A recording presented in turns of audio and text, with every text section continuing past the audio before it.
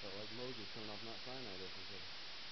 Okay, we're going to continue in the book of 1 Corinthians, and I always try to do a brief recap. Today it's going to have to be really brief, but we are still in Dress the Mess series over 1 and 2 Corinthians. And 1 and 2 Corinthians are letters that Paul wrote to a church in a town called Corinth.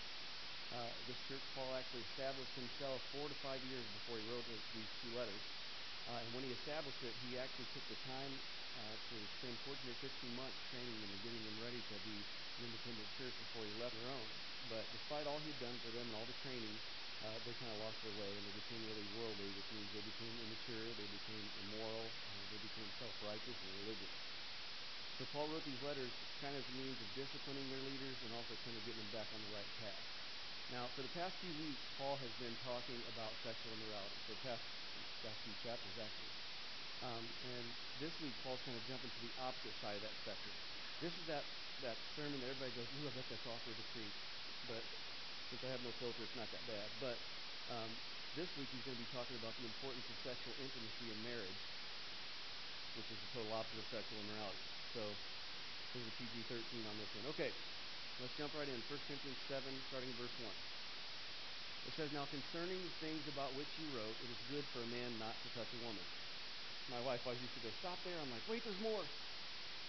Verse 2, but because of immoralities, and that word immoralities, again, in the Greek is porneia, which is where we get our word pornography from. It literally means sexual immoralities. I don't know why they don't translate that the rest of the way out. But because of sexual immoralities, each man is to have his own wife, and each woman is to have her own husband. Now, chapter 7, verse 1 and 2 makes a few things evident. It makes it, more than anything, it makes it evident that Paul is getting a lot of questions. A lot of questions that he needed to answer, he felt were pertinent to answer, and especially some questions about marital intimacy. And what Paul meant by now concerning the things about which you wrote, he was talking about, evidently they had corresponded through letters, some of those questions. And he was saying, concerning the things you wrote, basically, I'm going to answer all those questions, and he'll do so in chapters 8 and 9 and chapters 12 and 14. So that's what he was talking about. Now, when Paul said, it is good for a man not to touch a woman, he was still addressing sexual immorality from the previous chapters. It was kind of finishing up what was being written in those previous chapters. Now, a lot of theologians and a lot of Bible teachers have misinterpreted this for years. And I don't know, sometimes uncomfortable topics, people just skate over them or don't spend much time with them, but I don't think this is a topic that you can skip over. See, Paul wasn't referring, when he said it's better for a man not to touch a woman, he wasn't referring to a married man not touching his wife. So, sorry about that, wives. He was actually saying that leaders, and he wasn't saying that leaders shouldn't be married or that leaders had to live a life of celibacy, and there's some denominations that believe that. He wasn't saying that. And he was in no way saying that those who are celibate somehow are more, spiritual or efficient leaders. He wasn't saying that. See, most agree that Paul himself was married at one time. And at one point, his wife passed away and he was widowed. That's what most, theologians over time have agreed upon. And the reason they agreed on that was that Paul was a member of the Jewish Sanhedrin Council, which was the leading body, governing body of the Jews. One of the qualifications for being on the Sanhedrin Council was to be married. So he had to have been married to have been accepted on that council. And we know Paul was never divorced because that would certainly have been in here. So the most obvious answer is that he was widowed. That's how we come to that conclusion. Now, I'm also not saying that there's not a special blessing for those who choose a life of celibacy to dedicate themselves to God. I'm sure there is. I'm just saying that there's no biblical evidence that was ever a requirement in the Old or New Testament. As a matter of fact, the Old Testament priests, all of them were married. Okay? Now, because of this topic of celibacy, I want to jump to Matthew 19. If you're following along, just jump there with me. And I want to take a look at this because Jesus talks a bit about celibacy while he's talking about divorce. So it talks about two things at the same time. So Matthew 19:3, it says, some Pharisees came to Jesus, testing him and asking him, is it lawful for a man to divorce his wife for any reason at all? And he answered, he said to them, have you not read? Which, by the way, this was kind of an insult to tell someone who was a Pharisee or a Sadducee, have you not read? Because they were supposed to be the scholars.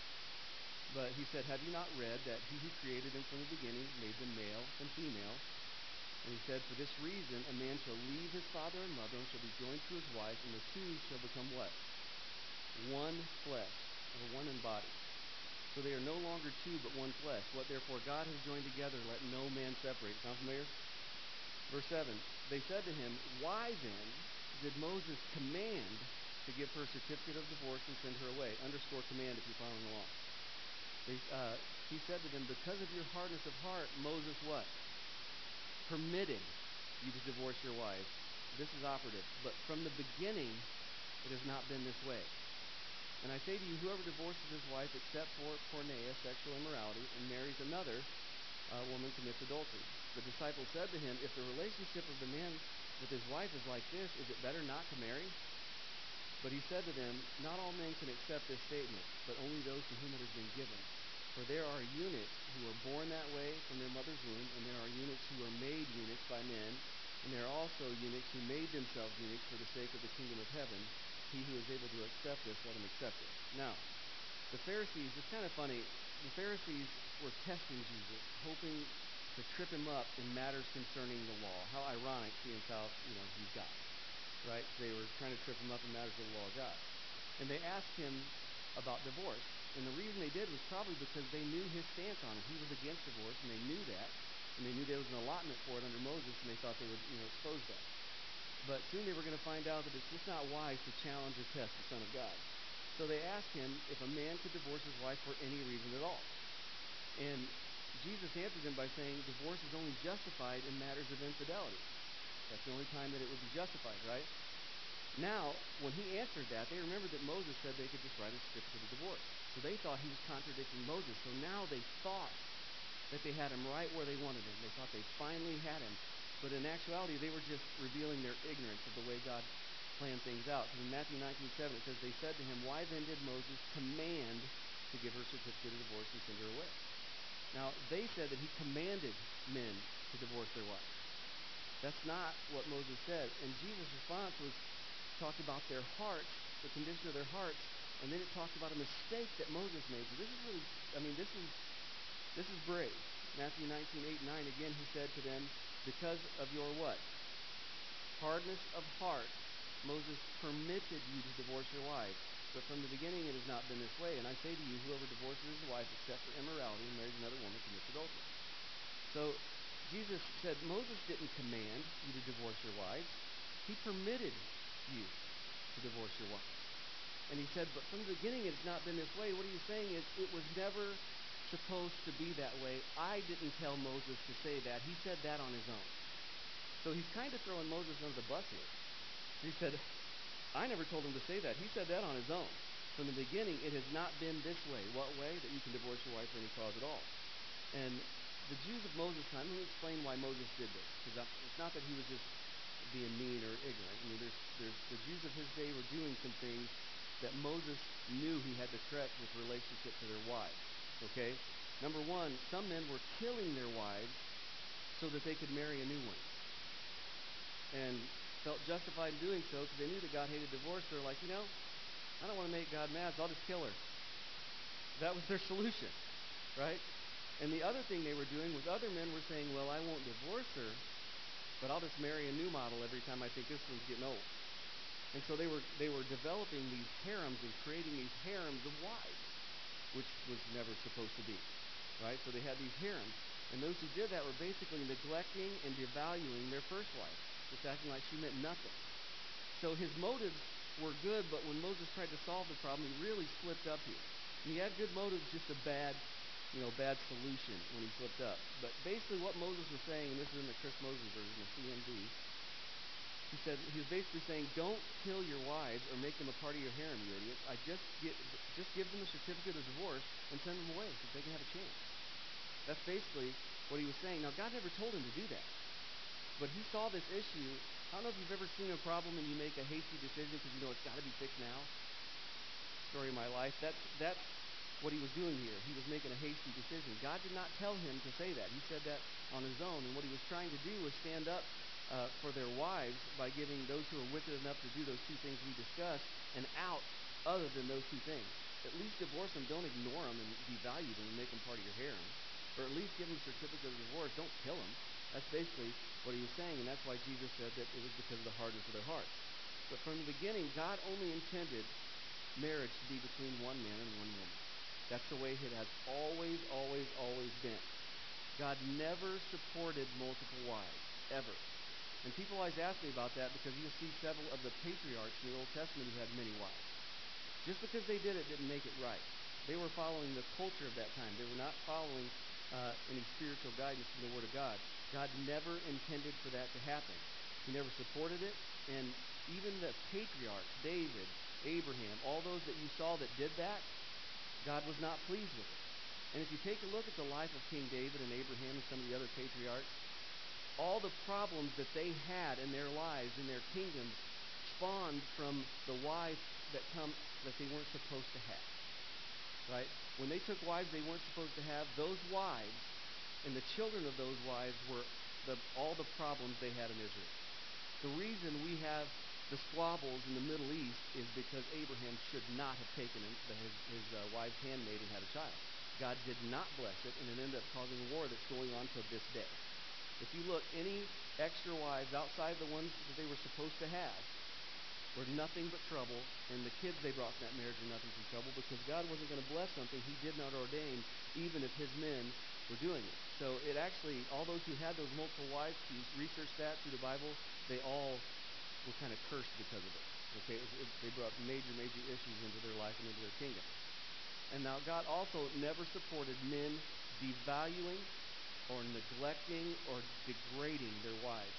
A lot of people think that the Bible is a sexist document. I've heard people say that. It's usually people who have never read it or have read just enough to be dangerous, right?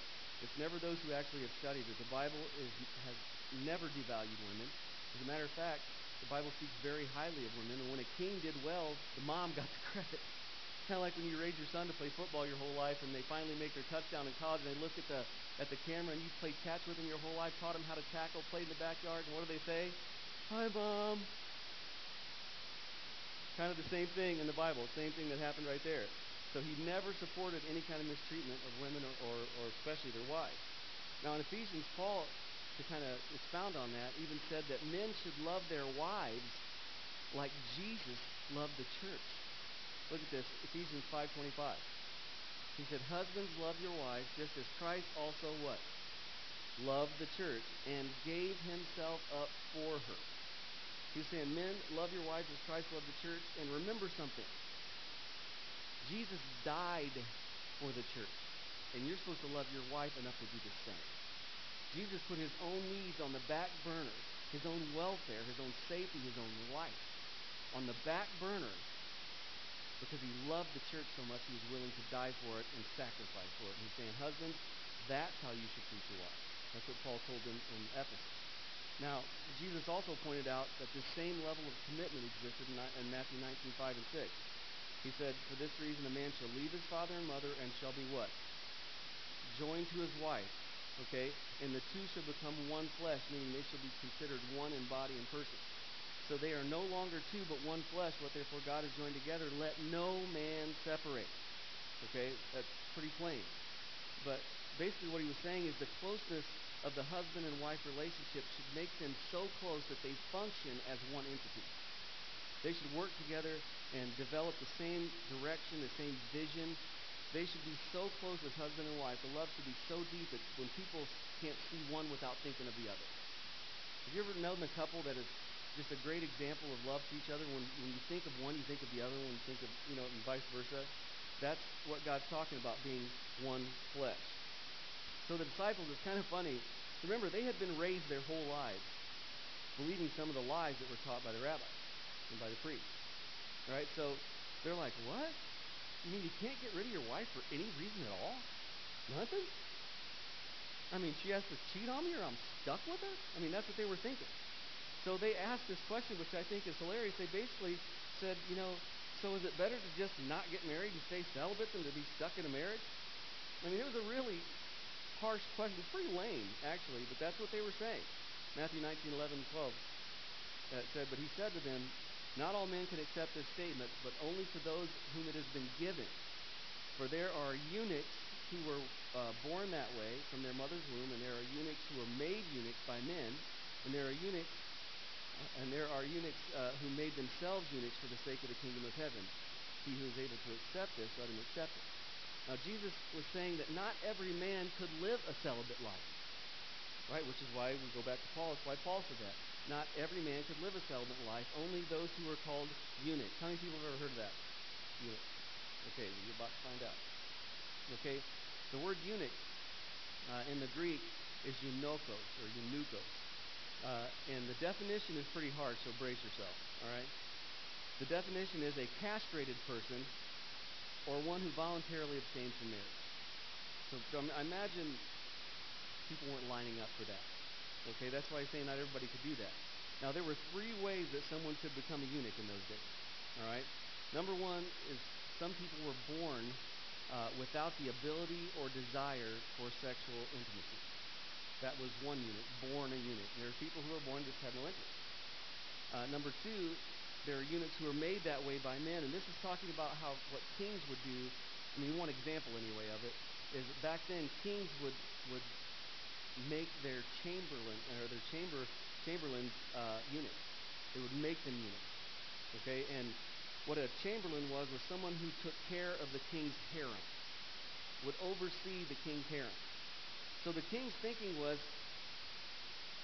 I want it to be a man to protect him, but I'm putting a man in charge of the most beautiful women in the kingdom. So he made him a eunuch. That's all I got to say about that. And he did that so they wouldn't fool around with his harem. That's why he did that. So those are the ones who man made that way. And it says the third reason someone could be a eunuch, or the third way they become a eunuch, is they made themselves eunuchs for the sake of the kingdom of God.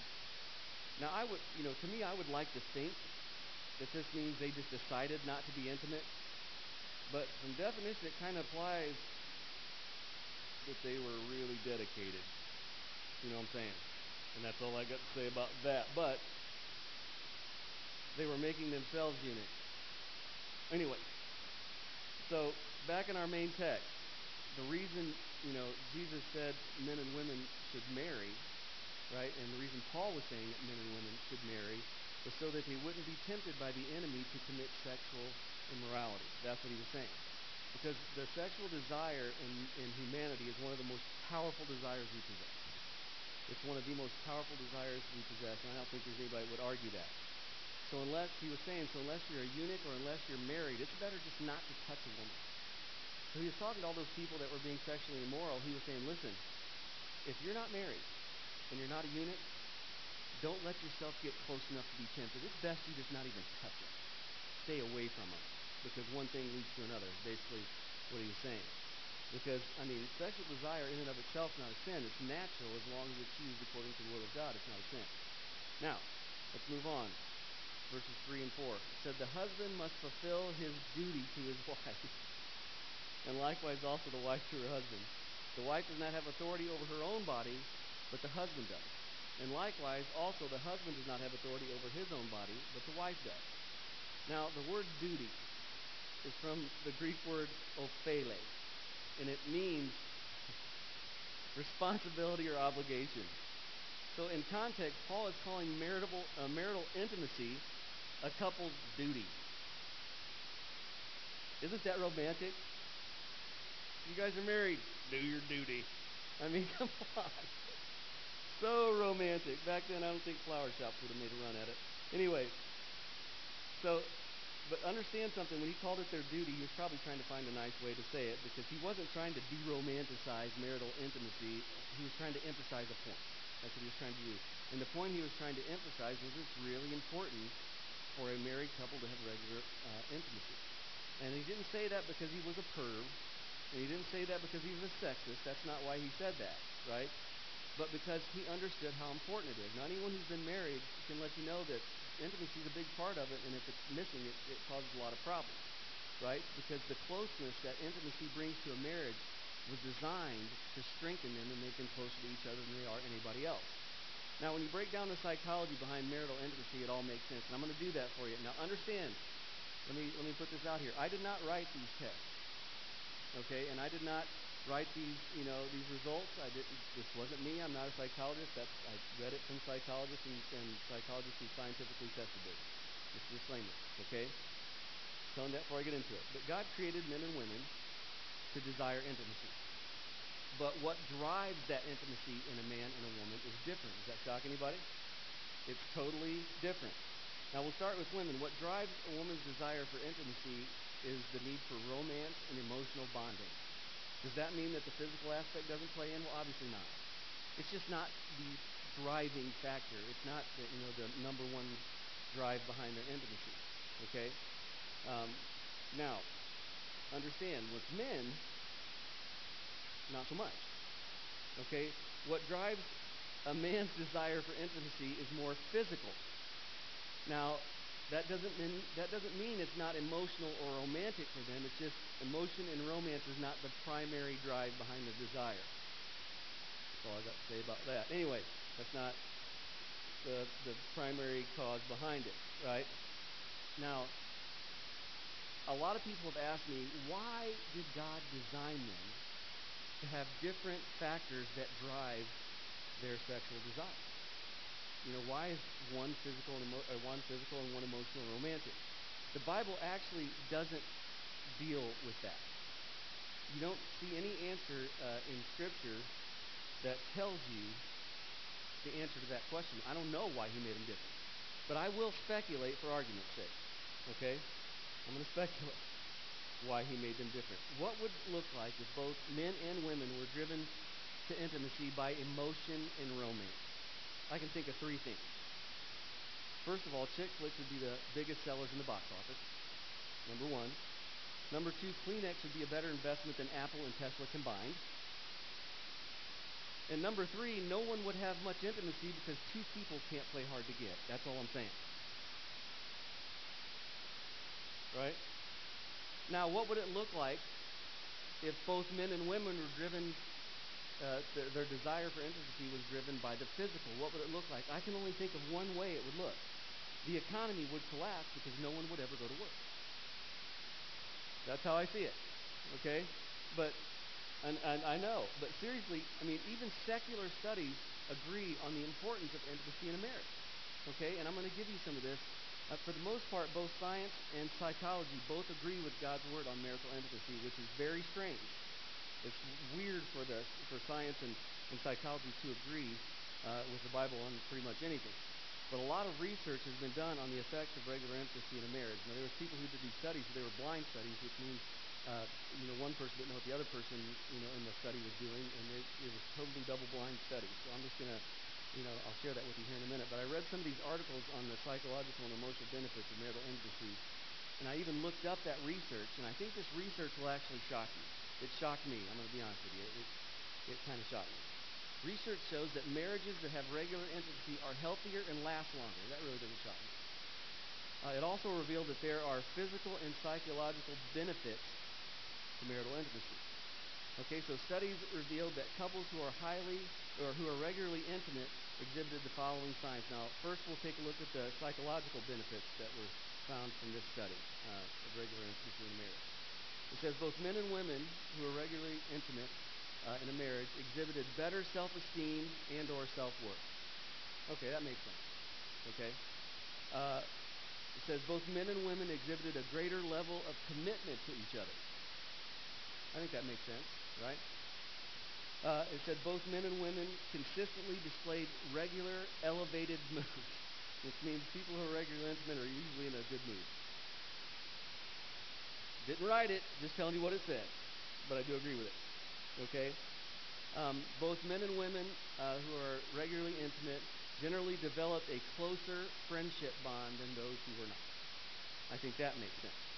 Okay, now let's look at a few of the physical benefits of regular marital intimacy, and this one's where I got some of my shock. Okay, both men and women generally had better skin and a better overall appearance. So many jokes, so little time. Let that go. Okay, it says both men and women generally slept better and had improved immune systems. Had improved immune systems, so you can tell your spouse that intimacy is nothing more than God's natural vaccination against illness. I didn't write it, just saying. All right. It says both men and women have less stress who are regularly intimate because sex releases endorphins, which are known as the happy hormone. Okay? endorphins, this is probably a terrible thing to say, but endorphins are released when people do cocaine, when they're, it's the drug that makes them happy is what they used to talk about. Cocaine made you have this euphoria. They say people who are regularly intimate have a greater release of the happy hormone. So, anyway. And lastly, both men and women who are regularly intimate have less body pain. So many jokes, so little time. I'm going to let that go. But that is not me. That is literally found in studies that I was reading on. Okay? Now, as amusing as those facts are, it establishes a very important thing about God's design for marriage and God's design in general. It establishes, once again, that even science can't deny the perfection of God's design, even when it's dealing with something emotional like this. It just can't. The science actually has to uphold His design in that area. Now, when people follow God's plan and when they save their intimacy for marriage, God blesses it. And the foundation of His design is a marriage between one man and one woman. And the only place where intimacy can be blessed is within those boundaries. Now, next, Paul, it's kind of weird. Next, Paul warns his readers of the danger of denying marital intimacy. Okay? Now, again, I didn't write this. 1 Corinthians 7, 5 through 7. Stop depriving one another, except by agreement for a time, so that you may devote yourselves to prayer. And come together again, here's the operative word, so that Satan will not tempt you because of what? Your lack of self-control. Okay? Now, this is huge. This is huge. He's saying you shouldn't deny each other except for a time to pray. If you're praying through something, you need time to dedicate yourself to prayer. That's really the only reason he's saying. Verse 6, But I say this by way of concession, not command, yet I wish that all men were even as myself am. However, each man has his own gift from God, one in this manner and another in that. What he was saying was, I wish all men could function fully dedicated to God outside of the need of a woman. And the only reason he was saying that was because his wife had passed on and he had, kind of moved on and he had developed his relationship with God and he was focusing on that. So, one of the marital issues that I counsel probably the most, and I do a lot of pre- and post-marital counseling. Ironically, I counsel a lot of people from a lot of different churches. And this is without doubt, one that I have to counsel more than anything else is issues of intimacy in a marriage. It always ends up being involved, okay? Almost always, I should say. And the enemy also knows the difference between a man's drive and a woman's drive for intimacy. The enemy knows that. And believe me, he loves to exploit those differences every chance he can because, see, God loves marriage.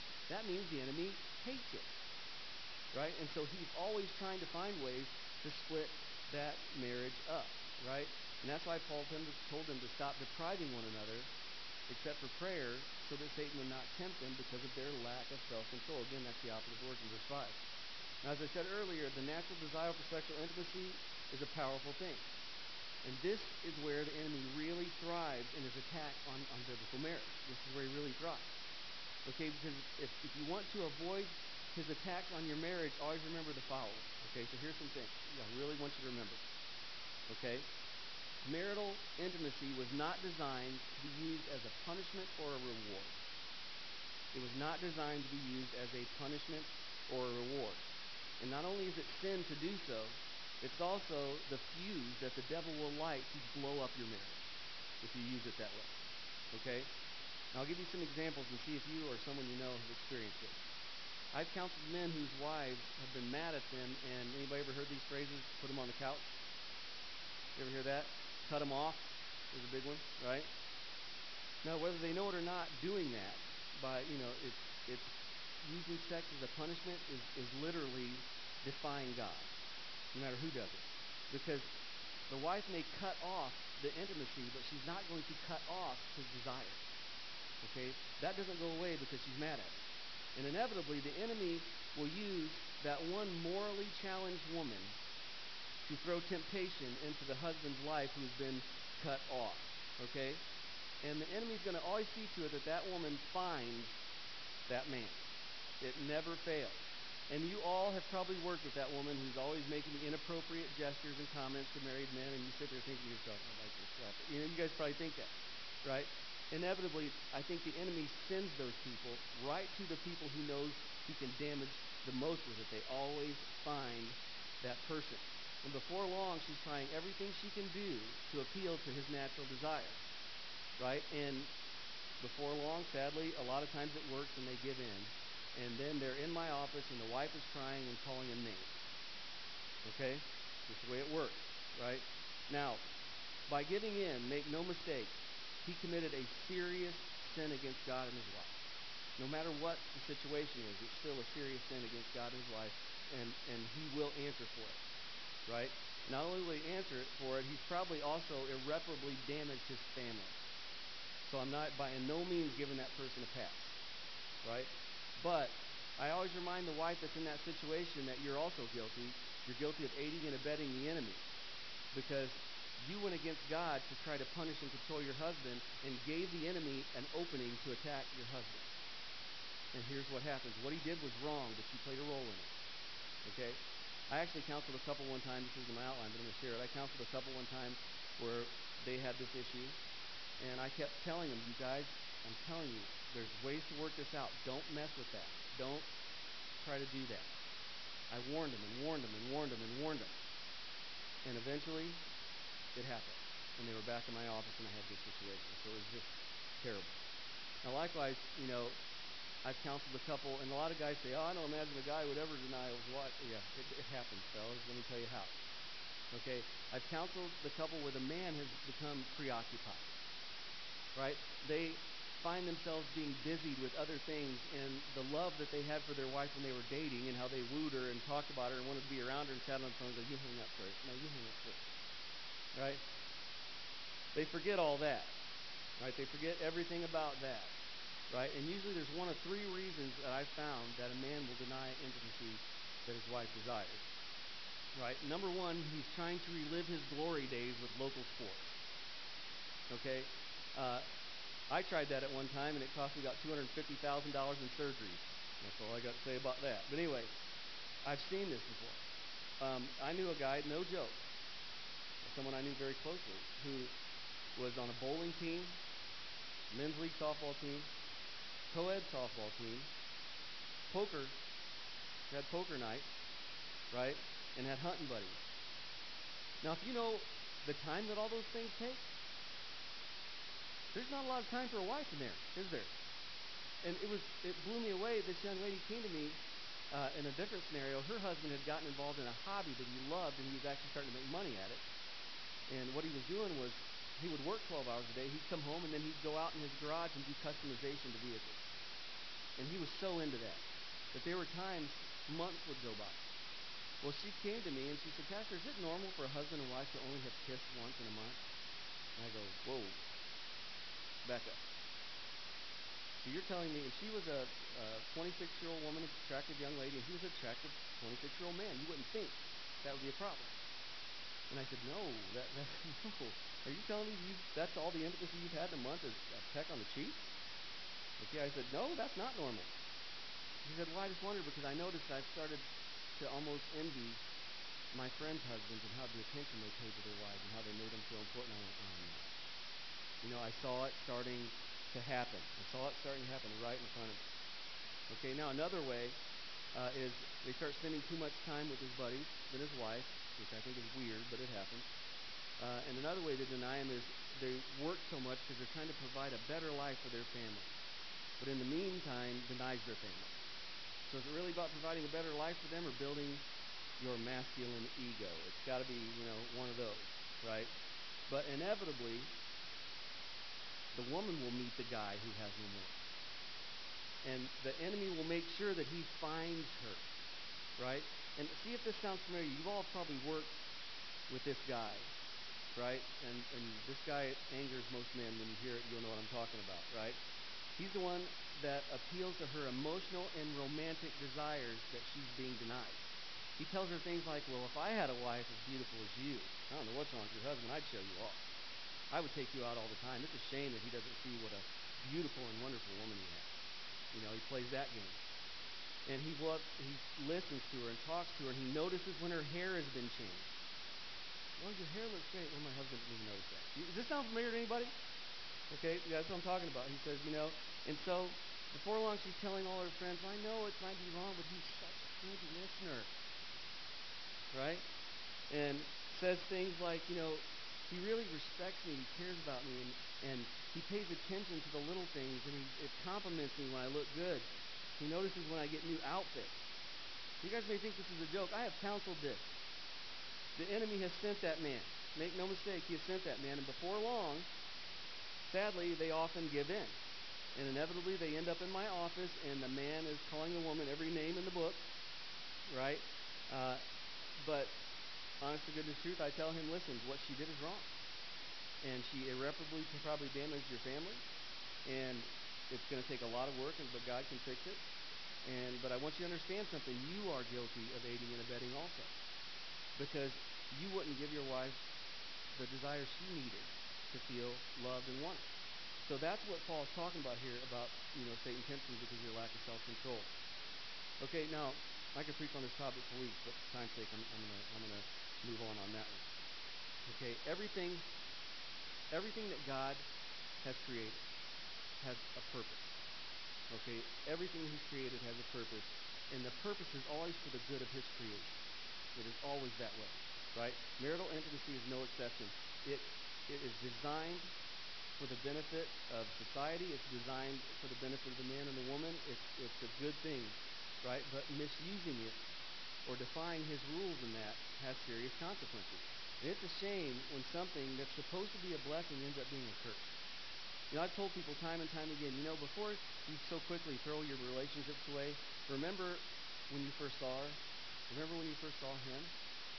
Remember that feeling you had? Remember how important they were to you and how you made sure they knew they were important to you? Remember how you just felt so blessed to find that person? Listen, I've been married almost 31 years, and I will tell you every day I hit the lotto, right? I'm just saying. But sometimes you have to remind yourself of that and ask yourself, what has happened that's pulled me away from that?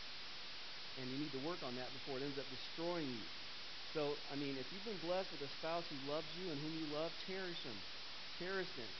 Because you cannot be the spiritual being that God designed you to be. You cannot be as close to your spouse or to God as He designed you to be if you are denying your husband or wife, if you are finding ways to drive wedges between you and your wife. It's so important that you make sure that you stay close, and marital intimacy is a big part of that. And I think in a time where sexual immorality reigns supreme and sex is seen as nothing personal. You ever notice that? It's nothing personal, it's just sex. Tell me you can't see the enemy all over that. That's his way of trying to dehumanize something that God gave us to make us closer to Him and each other. And that's why Paul was warning them. It's very, very important. Because listen, if a person can't have a loyal relationship with a spouse, how can they have one with God? That's what it boils down to. Okay, I'm going to go ahead and close there. We'll pick up there next week. I'm going to ask you to please bow your heads. We always like to give an invitation. I know that seems strange in a message like this, but we believe in preaching straight through. We don't dodge anything. But I know the Word of God's powerful, and I always ask, if there's anything you'd like me to pray about, whether you're not sure where you stand with God or you just need prayer, it doesn't matter to me. I'm going to pray either way. Just make eye contact with me and put your head right back down. That's the secret, and I'm going to pray for you. That's the secret. If you're watching or listening online, God knows your heart. I'll be praying for you. I always pray for believers because I never feel like we're doing what we should be all the time. I think it's a dangerous situation when you become complacent, and I think a lot of us have. Let's pray. God, I thank you so much for the love that you've shown us from the beginning. I thank you for your sacrifice. I thank you that you knew we couldn't do this on our own, so you sent your Son to do it for us, so that all we'd have to do is believe that what He did was enough to guarantee our eternal life, and He'd give it to us. You didn't ask us to become good enough because we never can be. You didn't ask us to prove ourselves or make penance. You just said, believe, because you love us that much, and I thank you for that. And if someone here who doesn't know you, I pray that sinks into their heart and moves them to walk to the cross and believe the sacrifice that Jesus made for them so that they can be a part of your family. And if they do, I just pray to allow us to walk with them in that journey. But for those of us who are believers, we have a job to do, and that's draw people to you by living lives that reflect you. And I can't think of a better example than how we love our spouses. It's supposed to imitate the love you had for the church, God, and that is such a powerful love. I just pray, God, that husbands and wives realize the great responsibility they have as Christian couples and the great blessing they have of nurturing something so beautiful, so that not only can they enjoy each other and have a close relationship, but that they might walk closer to you and other people might desire what they have in here. We just thank you, God, for all that you do, and we ask you to keep us safe as we leave here, and let us live what we profess. And if you don't return, to take us home before we meet again. I just pray, Lord, that we come together one more time and give you the praise, honor, and glory. We say, Lord, yes.